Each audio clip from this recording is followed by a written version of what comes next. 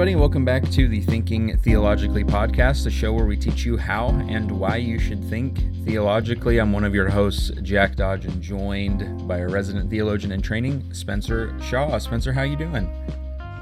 I'm glad that we're kind of back to some sense of schedule. Don't say it. With these after you said it. I had to. You said it. I had to. I don't know what will come through. I think we're done with winter weather, at least for a little while. So there'll be a flood Speak or for something. yourself, man. Every other week in Oklahoma is... Did you know we're getting snow Thursday, Friday? It's insane. But I hope we're done. But now come tornadoes for me. And I live in... Yeah, we don't... I live in Tornado Alley now. I mean, we get some of those down here, but they're normally a little bit north of where I am, so... I do have a really good shelter at my house, so maybe some future episode to stay on schedule will be from the inside the shelter. That would be cool. I'm down for that. On. Yeah, because it doesn't affect me. So if you want to record you're down for it all from the shelter, I'm all for that. I won't complain. We've got the notes. We've got tons of news today, by the way. Happy daylight savings time spring forward for everybody, by the way. Hope you're recovered by now. I'm not, as we're recording this on the Wednesday following. I'm still... It has wrecked me.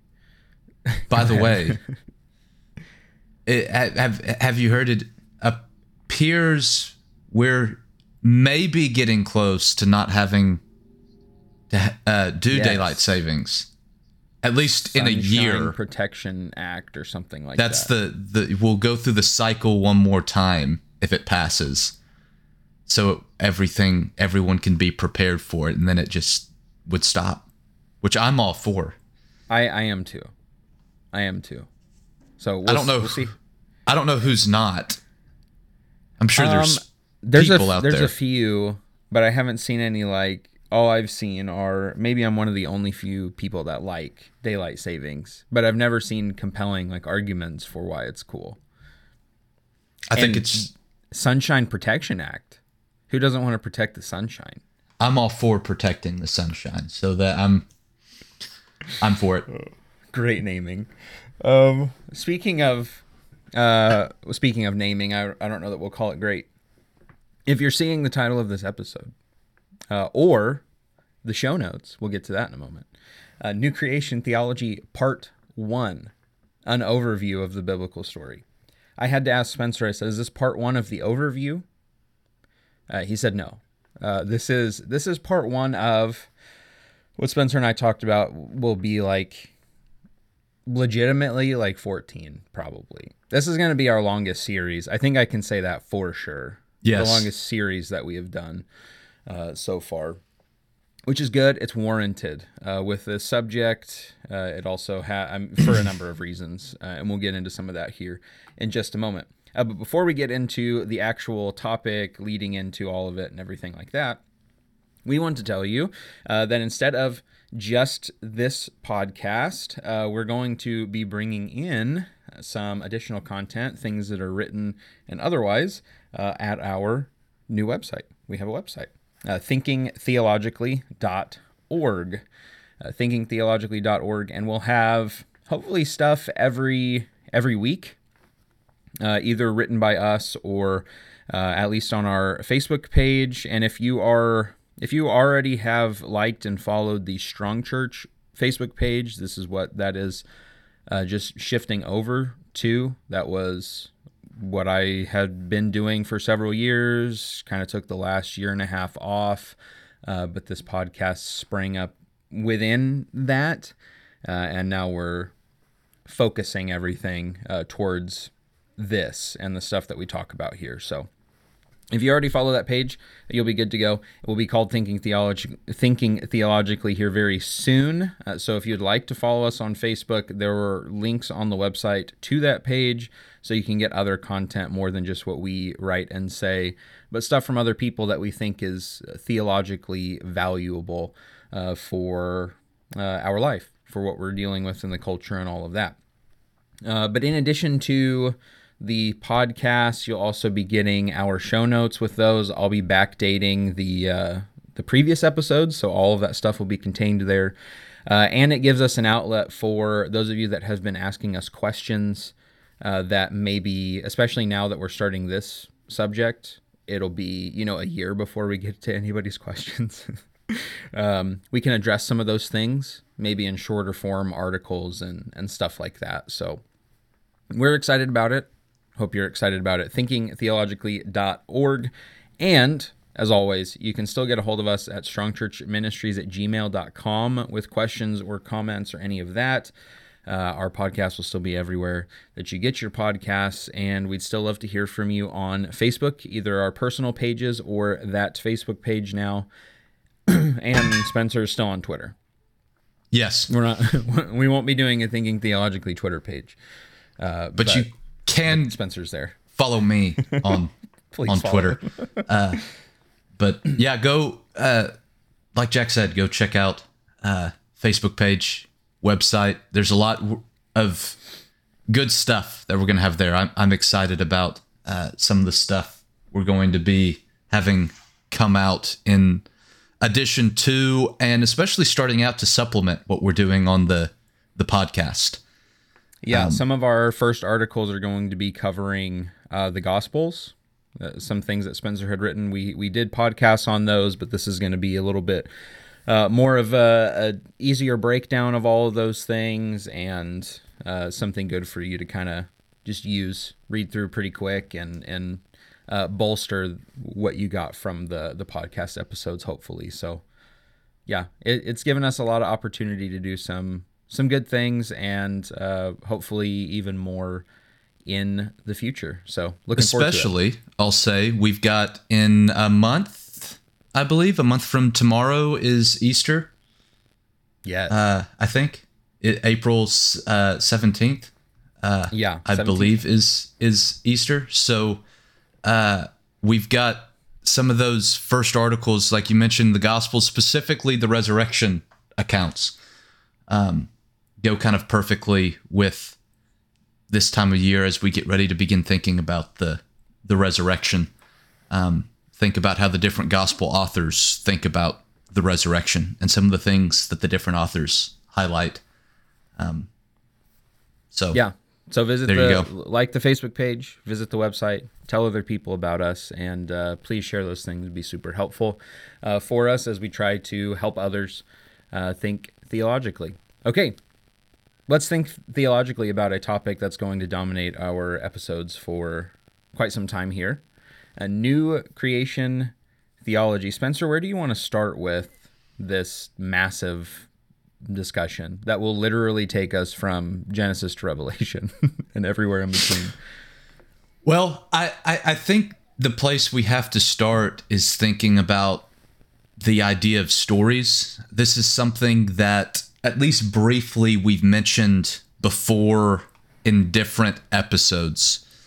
And that is, as human beings, we all live as a part of some bigger story. That's how we organize our lives, how we make decisions, how we live. It's what story we believe ourselves to be a part of, right? We have stories within our families, our family story, which is where you find things that you value, things that are important to you. I think one way to think about that is like traditions. Every family around Christmas, for example, or Thanksgiving, holidays like that, we have traditions. And a lot of those traditions only have any significance within your family, right? It doesn't make sense to anybody else. And that's because of the story that you're a part of. Your family has a story. You started doing that tradition at some point. That's where it gained its meaning from. And that's why you continue to do it. And it continues to be important to you. We have stories that big groups of people become a part of. As Americans, we live a part of an American story. We have something that we believe about our heritage, where we've come from, what we value, things like that. And it determines the way that we live. And so all of us as human beings live as a part of some bigger story. And normally we have multiple stories playing a role on our lives. And God has a story as well. And what the Bible does is it witnesses to God's story. Specifically, it witnesses to God's activity with his creation. We've talked about that before. The Bible isn't primarily a law book. It has laws in it. It's not primarily a history book, even though there's some history in it. It's not primarily a book of good stories, even though there are plenty of good stories in the Bible. But what the writers are doing is they're witnessing to, as best as they can, the way that God interacts in the world, the way that God interacts with his people. So the Old Testament, for example, is in essence the story of God's interactions with Israel. That's what makes up most of the Old Testament. The Gospels are God's interaction with the world through Jesus, so on and so forth. And so that's what the Bible's doing. It's witnessing to God's interactions with the world. And from that, we begin to piece together God's story. And God's story begins with the creation of the cosmos. It begins with the creation of everything in Genesis 1. And the story, God's story, ends with what we call heaven. We see an image of that, for example, in Revelation chapter 21 and 22. And so God's story begins with creation. It ends with what we call heaven. I think most of us understand that. Most of us believe that's God's story. And the pinnacle of that story, or the center point of that story, is Jesus. Jesus is what makes that entire story make sense. It's what the entire story kind of circles around. And we'll get back to that idea of a circle later on. We've mentioned that before in previous episodes. But Jesus is the center point of that story. And so that's important because our lives as Christians are dependent upon this story. Because when we make a decision to follow Jesus, when we make a decision to become a Christian, what we're doing is we're making ourselves characters in God's bigger story. Our story becomes God's story. And so everything that we do as followers of Jesus becomes dependent upon God's larger story. The way that we live, the way that we think, as we mentioned, all of our lives becomes a part of this story that we are now characters in. And so because of that, it's so crucial for us as Christians to ask the question, well, what is God's story?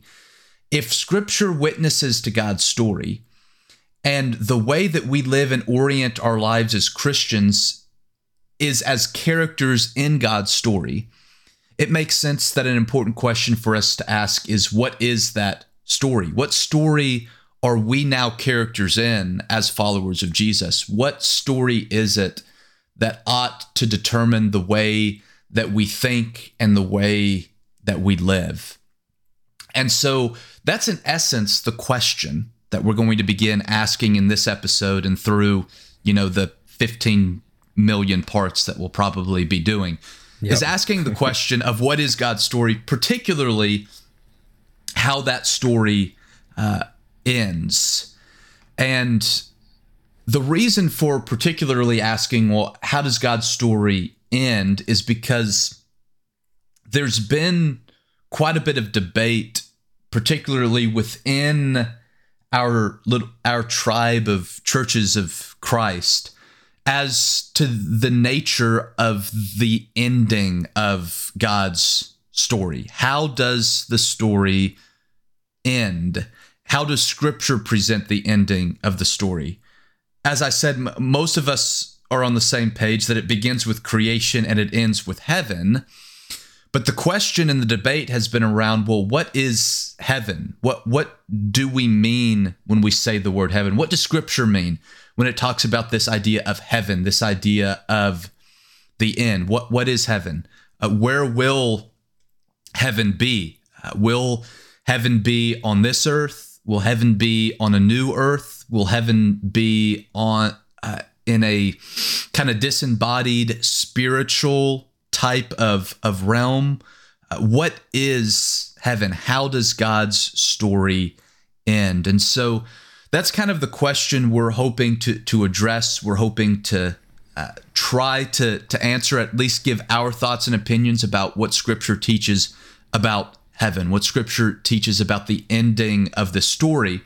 And that's important, again, because it determines how we live as characters in the story. And as we do that, what we're going to try to do is simply allow Scripture, allow the biblical story to determine the way that we answer this question, or any question about God's story, is let Scripture, as it unfolds that story before us, answer those questions. And so in this first episode, our hope's going to kind of be to give a bit of an overview of what our understanding is about God's story as presented to us in Scripture. And then in the subsequent episodes to kind of, I guess you could say, dive into the weeds a little bit, go more in depth, look at specific passages in larger detail as they address this question of, well, what is God's story? Particularly, how does that story end? What are we moving to as characters in God's story? Before we get into our overview here, what Spencer said just a moment ago of that there's been debate within churches of Christ. That's part of why. Aside from the fact that this is just a dense subject anyway, as you'll see today, we're talking about several passages that are pretty major, but we're going to make the case, I hope, that this is a very prominent theme throughout Scripture in more than just the passages we're going to overview today. There are a lot of other places here and there all throughout the Bible that point to this idea or call back to the beginning or look forward to the end and all of that. So it's just dense subject matter, number one. But number two, there has been debate, and that brings with it biases, misconceptions, ideas already brought to the table with the subject. And so to some degree, there is an undoing of that and trying to encourage you just, hey, as much as you can, try to listen to this as a blank slate, and then we'll work through the misconceptions and all of that sort of stuff. There's been a lot of even disfellowshipping and fighting over this issue, just like very, very rough conversations in very public ways over this. And I've got friends who have had a lot of trouble because they believe a lot of the stuff that we're going to be talking about, if not all of it. And so we want to take time with it and lay it out and make it very clear that this is us looking at Scripture. This is not us being told by some scholar here, some other scholars, though we're aware of them. It's not us just following a popular idea. It's not us following some scholar. It's not a new idea. It's not a Jehovah's Witness idea. We're looking into Scripture, trying to follow what it says and what the big picture is, and as Spencer said, what the story is. So we'll give an overview, deep dive. Please message us at our email or on Facebook. Get a hold of us and say, okay, you mentioned this. Can you make sure you focus in on this in a later episode? And we will absolutely do it. We're going to take all the time that we need with this. He says, as he is looking at the time of our recording and going, we've got a lot to overview. So just wanted to say all of that. That's why we're giving it so much room to breathe here, because it needs it, both because of the subject matter and because of what we bring to the table with all of this. So with all that being said, Spencer, I imagine you want to begin at the beginning here, starting in Genesis with new creation, theology. So where do you want us to focus in on as we go into our overview here? Well, to make sense of a story, it typically makes sense to begin at the beginning of the story. Now, that's not the way every story begins, but most stories begin at the beginning and you move from the beginning to the end. And so it kind of makes sense that that's where we'll start. And so the biblical story, and so God's story begins with these words. In the beginning, God created the heavens and the earth. Genesis 1:1. Most of us, most people in general, Christian, non-Christian, know how the Bible begins. In the beginning, God created the heavens and the earth. That's how God's story begins. And then we're preceded in Genesis 1 and Genesis 2 to give an account of this creation, an account of God's creating of the heavens and the earth. And in Genesis chapter 1, after each day of creation, God says that what he has created is good. And then following his creation of humankind, God says that human beings are very good. And so what we see in Genesis 1 is that God's creation of this physical realm, of everything that exists in the heavens and the earth. Everything is good. It's perfect. It's what God desired to create. It's what God wanted it to be. The idea of perfection in Scripture is not perfection necessarily in everything being perfect like we think of it, but everything being the way that God created and designed it. I think one good way of thinking about that is maybe with Jesus. We say that Jesus was the perfect human. That doesn't mean that Jesus perfectly did everything. In other words, Jesus wasn't maybe the best carpenter ever. Joseph was probably a carpenter. Jesus probably knew how to do that. Jesus being the perfect human being doesn't mean that he was the perfect carpenter or something like that.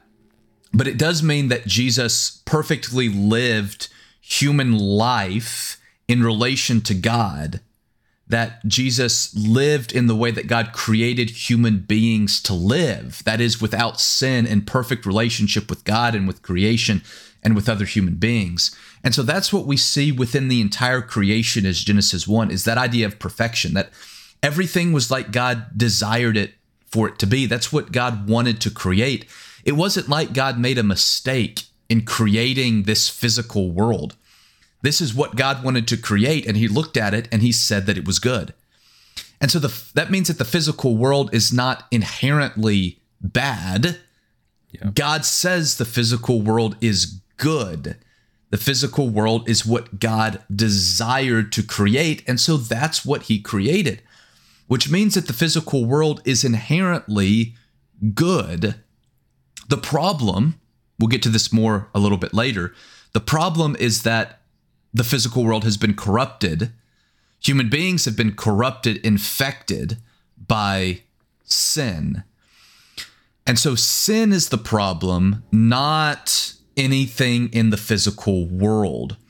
You may have heard of things like Platonism, which is the philosophy of the philosopher Plato, Gnosticism, which is something that started rising up around the time of the New Testament, became popular right after the writings of the New Testament. And so you may have heard those terms before, Platonism and Gnosticism. Both of those had beliefs that the physical world is inherently bad. Physicalness is bad. Physicalness was not God's intention. And so when you believe that, it leads to a lot of problems. For example, Gnosticism, at least forms of Gnosticism, taught that it was a lesser God that created the physical world, because if the physical world's bad, God is perfect.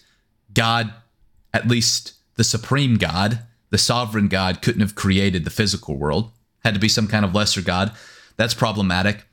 Yeah. If the physical world is bad, that led to people denying their physical needs to a point that is unhealthy and harmful to their bodies.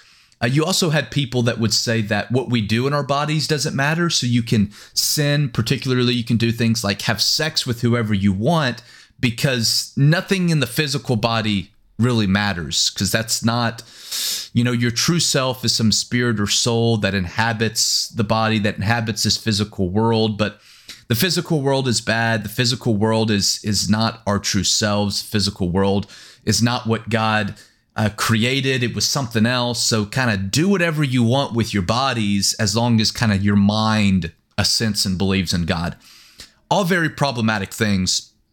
All things that I think most of us would agree is contrary to what Scripture teaches, not only about our bodies, not only about the world, but also about the way that we are to live and to treat our bodies and other people and the world. And so from Genesis 1, we get that idea that the creation, the physical world, is inherently good. It's what God desired to create. And so the problem being that sin has infected the physical world. But because the world is good, God's desire is not going to be to take us out of the world, but to take sin out of the world. Because the problem's not the world, the problem's sin, right? If a person gets sick with a disease, you don't kill the person to kill the disease.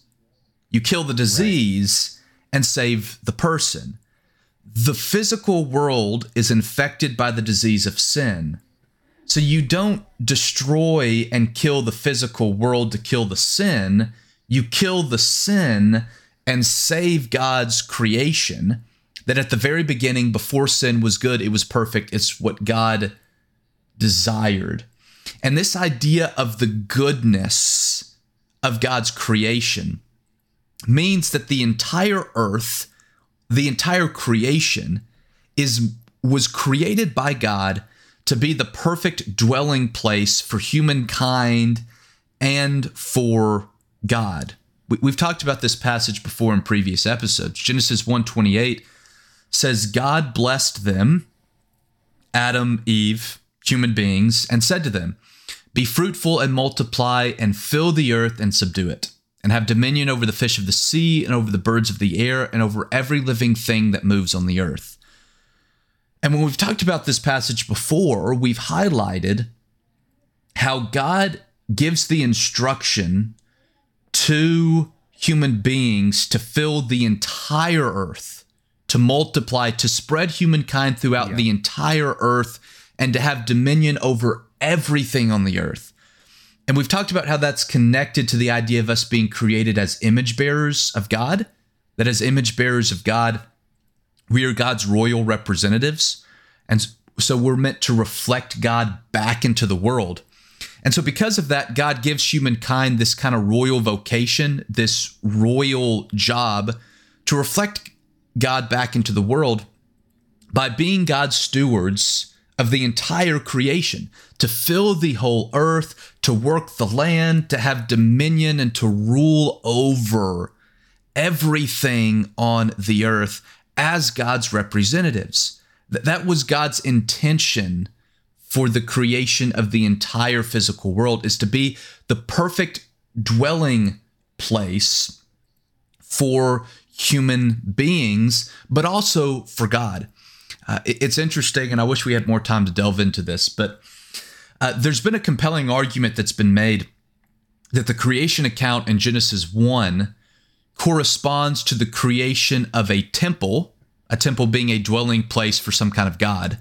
Yeah. That the creation account in Genesis 1 corresponds to the creation of a temple in the ancient Near East, which, as we've talked about, is the culture in which the Old Testament was written. And if that's true, then what we see is that God intended to create the earth not only to be the perfect dwelling place for humankind, but also to be a dwelling place for him. And I think we see evidence of that when Genesis talks about God walking in the Garden of Eden. So you have the idea that the physical world was created as the perfect place for human beings and God to dwell. Human beings and God would dwell together on earth. Human beings would fill the earth, would work the earth, would have dominion over the earth, would reflect God back in the earth as they dwelled in this perfect place for everything, for creatures, for human beings, for God. They were all supposed to live perfectly. And that's actually where you get the idea of shalom in the Old Testament. So if the physical world was created to be this perfect dwelling place for everything, creatures, human beings, God, then that means it was also created for everything to exist in perfect harmony. And the idea of shalom, or peace, in the Old Testament is the idea of harmony. Shalom means that everything is whole, it's complete, it's in its proper place, it's functioning like God designed it. And so the idea of shalom in Genesis 1 and 2 is that everything is in right relationship with everything else. We as human beings are in a right relationship with God. We're in a right relationship with our fellow human beings. And we're in a right relationship with the creation itself. That's the image of goodness and perfection in Genesis 1. God created this physical realm. It's good. It's what God intended. And God intended for this physical realm to be the perfect dwelling place for creatures, for human beings, and for himself. The creation was created as a temple for God to dwell with his creation. And everything's living in perfect harmony. Human beings are living in perfect harmony with human beings. Human beings are living in perfect harmony with God. Human beings are living in perfect harmony with the creation by reflecting God back into the creation, being fruitful, multiplying, filling the earth, subduing it, having dominion, working the ground. That's the image in Genesis 1 and 2. That was God's intention in what he created. The problem, we'll see in just a moment, is when sin comes in and wreaks havoc on everything that we just talked about. Right before we get into that, you can already see how some of this starts to get so dense as a concept, because the whole idea of dwelling place for God with his people, right? That moves us into tabernacle discussion, that moves us into the temple, that moves us into Holy Spirit related things in the New Testament. And so we have a big thread there between old and new. And then even the shalom, peace, and all of this, that is half of Jerusalem. That last part is having to deal with peace. Jerusalem, God's people, Israel, were supposed to be this place of harmony and peace and bring all others to it as light of the world, which then brings us into, Matthew chapter 5, light of the world. That's not a new idea. That's a continued idea.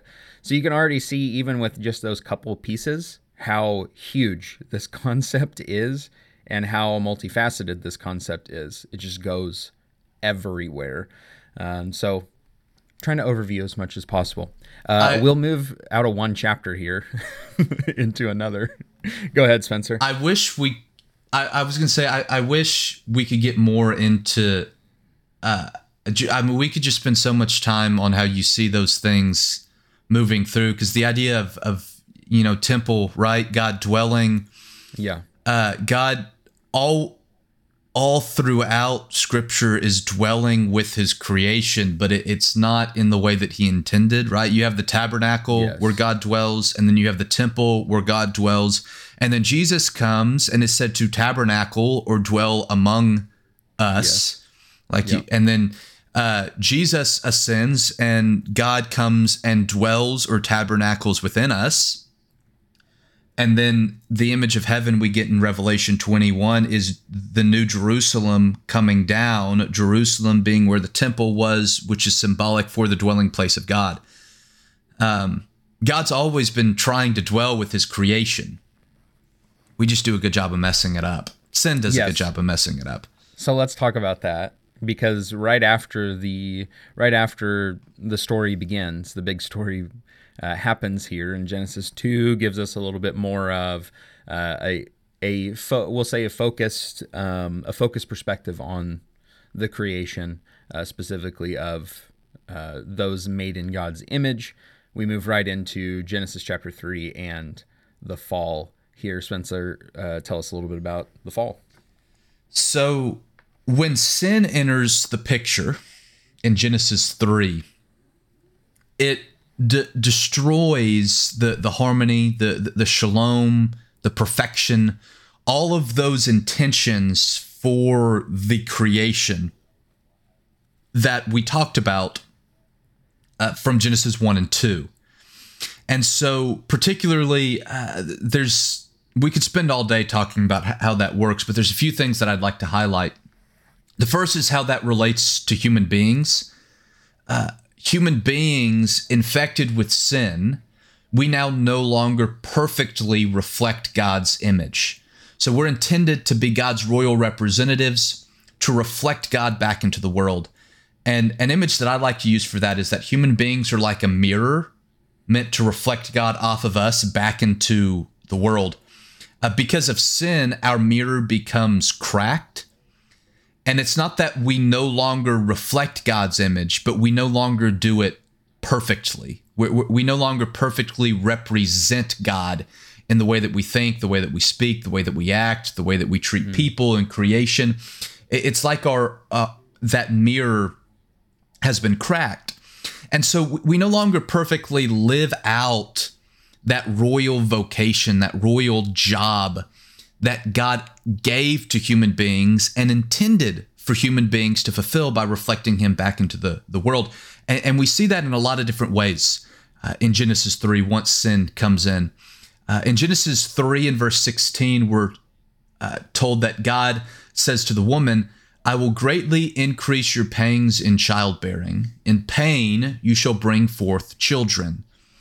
Well, that makes it difficult to fill the entire earth. What's one of the things that God intends for human beings to do? Be fruitful, multiply, fill the entire earth. Well, now that there's pain, intense pain associated with childbearing and giving birth, well, now it becomes a bit harder for us as human beings to fulfill that part of the job that God's giving to us, to be fruitful and multiply and to fill the earth.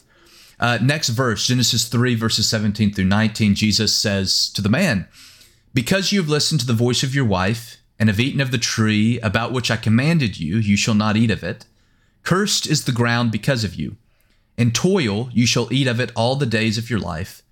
Thorns and thistles it shall bring forth for you, and you shall eat the plants of the field. By the sweat of your face you shall eat bread until you return to the ground, for out of it you were taken. You are dust, and to dust you shall return." Well, part of human beings' jobs is not just to fill the earth, but it's subdue it. It's to have dominion over it. Human beings were created to work the ground, to work the earth. Well, now God says the ground is cursed. That's not going to be easy. You can still do it, but your work's not going to be easy. The ground's going to, in essence, fight you back. Creation's going to fight you back as you strive to do your job as image bearers. So now it's difficult to do our work. Later on in Genesis 3 and verse 23, it says, "Therefore the Lord God sent him forth from the Garden of Eden to till the ground from which he was taken." So the ultimate end of sin entering into the world is that human beings are kicked out of the garden. And the garden symbolizes for us the perfect harmony God intended for his creation. The Garden of Eden is the image of God's intention that we talked about from Genesis 1 and 2. When they're kicked out of the garden, we see that perfect harmony, that peace, that shalom is now destroyed. And we talked about how we see that peace, that harmony in the way that we as human beings live in relation to God, the way that we live in relation to one another, to our fellow human beings, and the way that we live in relationship to the creation, all of which is destroyed because of sin. Our relationship with God. I think we're all aware of the fact that sin separates us from God. Because of sin, we can't live in perfect relationship with God any longer. Sin destroys the way that we relate to our fellow human beings. We hurt, we mistreat other human beings. We see that Genesis 3, the second half of verse 16, when God is speaking to the woman, he says, "Yet your desire shall be for your husband, and he shall rule over you." We see that now that sin enters into the world, the man and the woman, Adam and Eve, are going to relate to each other in a different way than they did before. There's going to be problems that are going to come in human beings' relationships with one another. And then sin destroys the harmony between human beings and the creation itself. You see that in Genesis 3, 17 through 19 that we read about the ground producing thorns and thistles, that by the sweat of the man's brow, he'll be able to get food, to get bread, that the creation itself, the ground, is cursed and impacted by sin. Sin doesn't just affect human beings. Sin affects the entire created order, the entire physical world. It affects creation just as much as it does human beings. And now you don't have any of that harmony anymore. Not only do we as our mirrors as human beings cracked, so we no longer perfectly reflect God, we can't fully fulfill the job that God's given to us, but all of that harmony, our relationship with God, our relationship with one another, and our relationship with the creation itself is all fractured because of sin. And so what we're going to see, and we'll just show a little bit of evidence for this, what we're going to see as you read throughout the rest of the Bible, the rest of the biblical story, the whole story is geared to solve that problem, to get us back to the original harmony that existed in Genesis 1 and 2, in the original creation that has now been destroyed, broken, fractured because of sin. I have some things to add there, but we don't have time for it right now. But I'll just say very briefly, if you continue, even with like Adam calls his wife Eve after all of this stuff, speaking to Spencer's point of we view each other differently. Adam shifts now to seeing woman as what she produces. His mindset on her has now changed too. So there's this kind of, that's not really how God intended us to view each other, as value based on production. But that's what Adam does, because sin changes the way that we relate to one another. You can continue into Cain and Abel. And then when you get into the flood and 6 through 9 and all of that in Genesis, it's retreading this whole narrative of Genesis 1 through 3 with creation elements in there, and then sin comes again after they're back on the earth. The same command, be fruitful, multiply. The same sort of thing just replays itself over a second time there. So there's tons of this. I'm sure we'll get into more of that. But for our purposes today, we jump from Genesis now into the prophets here, specifically Isaiah, chapters 65 and 66. Spencer, do you want to are we just going to read through these verses? Is that the plan here? Yes. Yeah. Okay. So we'll read through these here. New heavens and new earth idea first. So you've got the original creation that we talked about, that perfection, that harmony, destroyed by sin. So you have this problem of sin that, particularly beginning in Genesis chapter 12 with God's call of Abraham, God's setting in motion a plan to deal with that problem. And so now let's start to think a little bit, kind of where we started, about the conclusion of the story, right? We've got the beginning where we started. We have this problem of sin that enters in. Okay, so now God's trying to solve this problem, and the problem is going to be solved at the end of the story. with the conclusion, what we call heaven. So what does that solution, that ending of the story look like? Well, in places such as Isaiah 65 and 66, the prophet begins to look forward to the ending of the story, to the final solution to all of this mess and problem of sin. And notice the language that Isaiah uses. In Isaiah 65 and verse 17, he says, "For I'm about to create new heavens and a new earth. The former things shall not be remembered or come to mind." What does that language sound like? It takes us back to Genesis 1.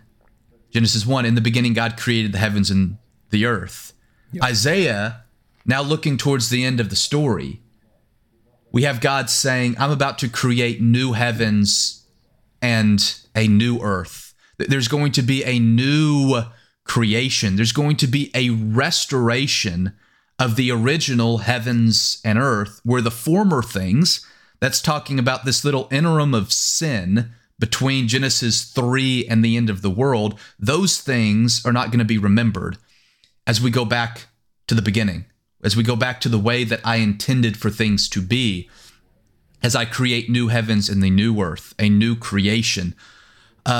In Isaiah 66 and verse 22, it says, "For as the new heavens and the new earth, which I will make, shall remain before me, says the Lord, so shall your descendants and your name remain. From new moon to new moon and from Sabbath to Sabbath, all flesh shall come to worship before me, says the Lord." Again, as Isaiah looks to the end of the story, we have a reference, new heavens to new earth, which takes us back to Genesis 1 and 2, that the ending of the story is going to be reminiscent of the beginning of the story. And so that's where you get the idea that we've said before, that the story of the Bible isn't linear.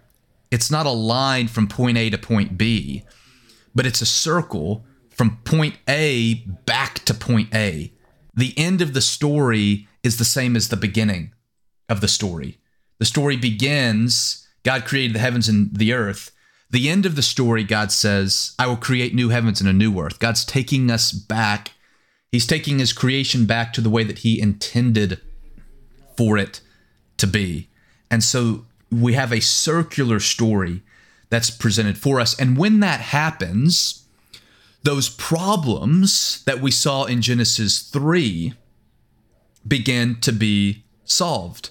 When God recreates things, when we have the new heavens and the new earth, human beings' work is restored. In Isaiah 65 and verse 22, it says, "They shall not build and another inhabit, they shall not plant and another eat.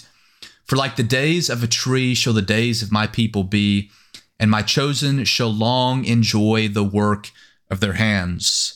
We'll now be able to work the creation, the ground, have dominion over the earth as God's representatives, like God intended for human beings to have.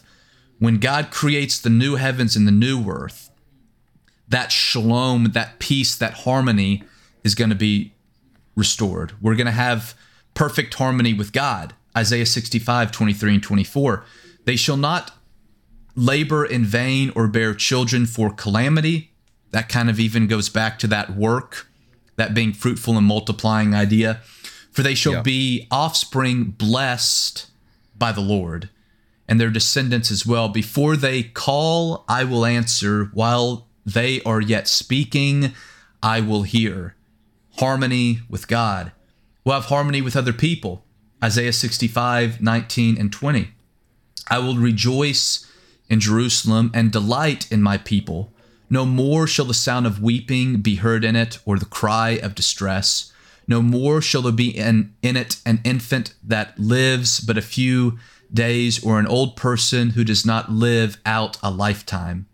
For one who dies at 100 years shall be considered a youth, and one who falls short of 100 years will be considered accursed." You know, one of the ways that sin destroys human relationships the most is through death. the fracturing of relationships in that way. And this image of the end of the story of new heavens and a new earth, that's not a thing. That way that our relationship with our fellow human beings is destroyed is no more. But also our relationship with creation is renewed. Isaiah 65 and verse 25, the wolf and the lamb shall feed together.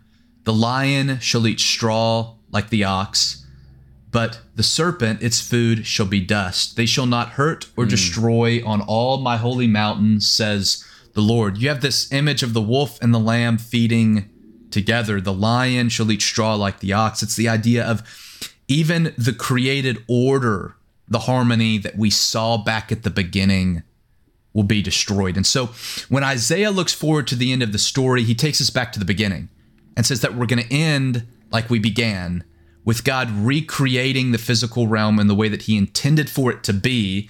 And all of these problems, our royal vocation, the shalom, the harmony, all of that's going to be restored. You even have the serpent call out in Isaiah 65, which at the very least makes you go, oh yeah, that sounds very Genesis 3-ish. And the language that's used there is food shall be dust, is part of that curse there as well. Just there's so much language that comes up that is either extremely coincidental or there's purpose behind Isaiah. And since the writer of Genesis and the writer of Isaiah both came from the same inspired source, we're inclined to think that there's something behind it. We jump from Isaiah now all the way into the New Testament. We told you this was going to be an overview, so jumping right into the New Testament now, almost towards the end, but not quite Revelation. We have Peter jumping in on this discussion with just a couple of verses here, but we'll be back in this chapter, in 20 episodes or whatever. Spencer, talk to us about 2 Peter 3 and what Peter says there. So the New Testament authors, such as Peter, we'll also look at Revelation 21. So John, really even Jesus in his teaching, Paul, the New Testament authors, in light of Jesus. So right, the story we mentioned is circular, but the pinnacle of the story is Jesus. Jesus is what makes the circle come back around. It's through Jesus that God is doing this restoration, is solving this problem.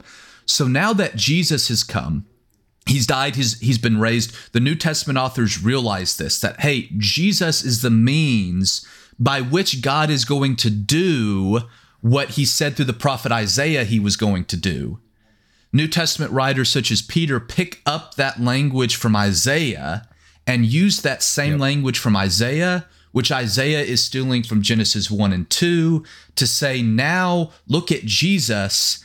That you saw in Genesis 1 and 2, that prophesied about in Isaiah, is now being done through what happened in the Messiah, Jesus. And so we have people like Peter in 2 Peter 3:13 who says, but in accordance with his promises, with God's promises, the promises throughout Scripture, the promises that God made in Isaiah 65 and 66, Peter says, we await for new heavens and a new earth where righteousness is at home. In other words, we await the restoration of the original creation in Genesis 1 and 2, where righteousness, where justice, where harmony, where all of that is going to be at home, where all of that is going to be restored. The next verse, we have the word peace show up. Therefore, beloved, while you are waiting for these things, while you're waiting for God to restore all this, strive to be found by him at peace, without spot or blemish. In other words, Peter's saying there's a peace that we can experience now as we await the culmination of peace, where all things are back in harmony like they were at the beginning. And John uses the exact same language in Revelation 21, which is a passage explicitly about heaven, about the end of the story. He says in Revelation 21 and verse 1, then I saw new heavens and a new earth, For the first heaven and the first earth had passed away, and the sea was no more. So you have the first heaven and the first earth passed away. This disharmonious existence that we have, that came about by Genesis 3, has gone away. He says the sea is no more. Again, if you go all the way back to Genesis 1 and verse 2, we have the Spirit of God hovering over the waters. Water in the ancient Near East is a symbol for chaos. So God brings order to the chaos. Sin comes in Genesis 3 and creates chaos once again. So the disharmony, the chaos that's caused by sin is all no more. And there's a new heaven and a new earth. There's a restoration of the created order in the way that God originally intended for it to be, which brings about that shalom, that harmony once again. In verses 3 and 4 of Revelation 21, John says, "And I heard a loud voice from the throne saying, 'See, the home of God is among mortals.'" God has once again come and dwelled with his people, dwelled in his creation. What was God's intention in creating everything? It was to be the perfect dwelling place for creation, human beings, and God together. When John looks to the end of the story, he says all of this is going to be restored. God's going to come and dwell among his people once again. He will dwell with them as their God. They will be his people, and God himself will be with them, John says. He will wipe away every tear from their eyes. Death will be no more. Mourning and crying and pain will be no more, for the former things have passed away. Again, you see even the restoration of human relationship as death, pain, crying, all of that is done away, and God comes and dwells within his creation, within his temple, once again, like he desired to at the very beginning, but that has all been destroyed and ruined because of this problem of sin. Nothing to add there for today, but a couple questions. How does all of this kind of wrap up in our overview, and why does it even matter enough for us to talk about this over so many lessons? Right. So when you look at the image of creation given us in Genesis 1 and 2, you see that destroyed by sin in Genesis 3. And then you see God's plan, this looking forward to God solving that by bringing us back to the beginning. Isaiah does it, Peter does it, John does it, everybody does it. What we get is that Scripture from beginning to end presents the conclusion of God's story. What we like to call heaven, it's actually interesting, the Bible doesn't really like to call it heaven. We'll get into that more moving forward. That's not really what Scripture likes to use. It likes new heavens and new earth is really one of its favorite ways of talking about the ending of God's story. But Scripture from Genesis to Revelation presents the conclusion of God's story as new heavens and a new earth, which is reminiscent of the perfection, of the harmony, of the shalom that existed in the original heavens and the earth. The new heavens and the new earth the ending of the story takes us back to the beginning of the story. And so the conclusion of God's story is not for Christians to escape the corruption of this world, to exist in some disembodied spiritual world, spiritual realm, to sit on the clouds playing a harp for all of eternity. That's not the image that Scripture gives us. The image that Scripture gives us is that the conclusion of God's story that is for heaven is for God to come and dwell with his creation in a new earth, to dwell with his people as we live in perfect harmony with one another, with God, and with the creation itself. And there's more than one way to see this working out. And I'll tell you the way that I see it working out, and then I'll let Jack tell his way of seeing it working out. The way I see this idea is that this earth that we live on now is going to be recreated. God's going to come, the New Jerusalem, as the language that John uses in Revelation 21, is going to come down to earth. And this earth is going to be remade. It's going to be recreated into the place that God intended for it to be in Genesis 1 and 2, that this earth is going to become the perfect creation, the perfect temple, the perfect dwelling place for God, human beings, and creation that God intended. That's the end of the story. That's what heaven's going to be. Again, it's not, well, we need to escape the corruption of this earth. We're going to live in some disembodied state. We're going to float on the clouds, yada, yada, yada. No, God's going to come and remake this earth into what Scripture calls the new heavens and the new earth. He's going to remake it into what it was intended to be at the beginning by taking out the problem of sin. Again, I would argue that you don't solve an infection in a person by killing the person to kill the disease. You kill the disease and save the person. The problem is not the physical world. The problem is sin.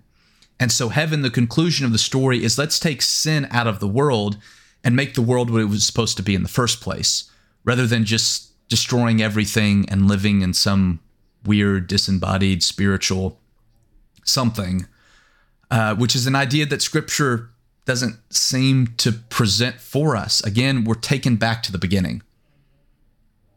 Yeah. Yeah. My thought on that is only slightly different, because it's and some of it is because of the language that Peter uses and that John uses a little bit, though I'm open to Spencer's way of thinking on this. But my conclusion would ultimately be the same, though, with still the destruction of those things and a brand new one being made. But I definitely don't think the disembodied cloud harping and all of that stuff either. So I guess I'm killing in the analogy, I'm killing the body to rid the disease, but the body will be resurrected diseaseless. There'll be a new body, this new may be earth. the way to think about it. Yeah. That's the way to think about it. So only slightly differing as far as that goes, but otherwise, our conclusions of what it will be like after the fact, I would say are consistent with each other here. But we'll do more of more of a debate kind of thing later. We'll dive into this more as we move 20 forward episodes from now. Yeah, when we get into Peter. Yeah, as we move forward, we'll kind of dive into a little bit more what this looks like. But the point is that Scripture presents that circular idea that the end of the story is the beginning. Yes. That this idea of a new earth, whether it's on this earth, which is kind of where I lean, or this earth being destroyed and a completely new earth, but still reminiscent of what we see in Genesis 1 and 2 being created, as kind of Jack would lean that way. But the point is that the story as Scripture presents it is not one that ends with some spiritual realm, disembodied existence, which is what a lot of Christians tend to believe and think about heaven. And I just want to real quickly mention a couple problems with that. The kind of plan now is to kind of write some articles on this, most likely, and kind of delve into it more. But there, at least from my perspective, there are quite a few problems with thinking of heaven just as some spiritual disembodied realm. And like I said, I'll mention a couple of them. The first is, how can we say that God's original creation was good, as God says it was, and that human beings are very good, as God says that they were, if God's ultimate plan is to destroy the creation and to destroy the human body? To my mind, that doesn't make any sense. If it truly was good, if that was what God intended to create, why would he just destroy it instead of renewing it? The entire physical creation and human beings and the body and all those kinds of things. And that kind of leads into a second thing of what kind of God are we left with if we say that the original creation was just plan 1, God knowing that he was just going to destroy everything and do something different, why not start with a physical realm? Why create a spiritual one just to destroy it and to do something completely different? Sure. To me, it makes more sense for the original creation to be God's one and only plan. And so the end of the story, or heaven, to be a renewal of what he desired to create at the very beginning. If God is all-knowing, why even do the physical thing if that was never his intention or the end of the plan anyways? To me, that doesn't make sense, and we're left with, to me, not a very good image of God if that's what God was planning to do. What view of the human body or of the creation itself, this physical world, are we left with if the ultimate goal is to escape it and to allow it to be destroyed? All of a sudden, it doesn't really matter too much. The physical, what we do with the body, what we do to the world, we're kind of left with some of those problems of Platonism and Gnosticism. If, well, everything's going to be destroyed and there's going to be something different. So why does changing the world matter if the world's just going to be destroyed? Why does caring for the world or bodies matter if they're just going to be destroyed? Why did Jesus need to become incarnate? Why did he need to become physical? Why did he need to take on a body if God was just going to destroy all this? We've talked about this in previous episodes. A soul can save a soul. A spiritual God can save a spiritual person. But for Jesus had to become a human being, had to take on a physical body to save physical human beings. Jesus had to be resurrected so that our physical bodies can be resurrected. That leads to another thing. The resurrection is unimportant. It means nothing if it's not physical. There was no concept in the first century of a non-physical resurrection. Resurrection was always literal bodies rising from the ground. So the hope of resurrection is nothing if heaven's just spiritual. There will be no resurrection if heaven's just spiritual, because we would all agree that our spiritual doesn't die, our bodies die. You can't resurrect something that never died. You can only resurrect something that has died, and that's our bodies. It's the only thing resurrection can be in reference to. So the resurrection gets thrown out the window if heaven is anything else. I feel like we'll get questions on that for an episode. So we'll talk about that more. We'll deal with that probably when we get to the New Testament stuff and we start getting into the idea of resurrection. But there's a whole host of problems, not just the fact that that spiritual idea is not how the New Testament presents the story. And so I just real quickly want to conclude. Again, we'll talk about this probably in article format moving forward. But why does this matter? Why does it even matter what we believe about the end of the story? And the reason it matters is because what we believe about the end of the story impacts how we live as a part of that story. If we get the story wrong, we're going to get wrong some of the ways that we live as characters as a part of that story, because we're going to be living as a part of a slightly different story. If God's story ends with heaven, if it ends with God coming down to earth to dwell with his creation, as Scripture presents it, then our job as the people of God is to take part in God's story by bringing as much of heaven to earth as we possibly can. If the end of the story is taking us back to the beginning, is God coming down and recreating the earth in some form or fashion, then our job as God's people is to take part in that story, is to try to do that as best as we can. And so our job as the church becomes to bring as much heaven to earth as we possibly can. And so what that does is, one, it changes our view of the world. We no longer look at the world as just an evil place that we can't wait to escape, but the world becomes a field ripe for harvest, a field ripe for redemption, a field that God is desiring to redeem, not something that we're just waiting to escape.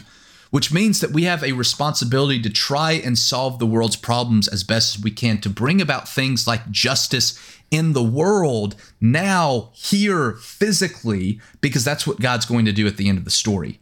And that's what we're trying to bring as much as we can to earth now, as we await the fullness of that when God does it at the end of time.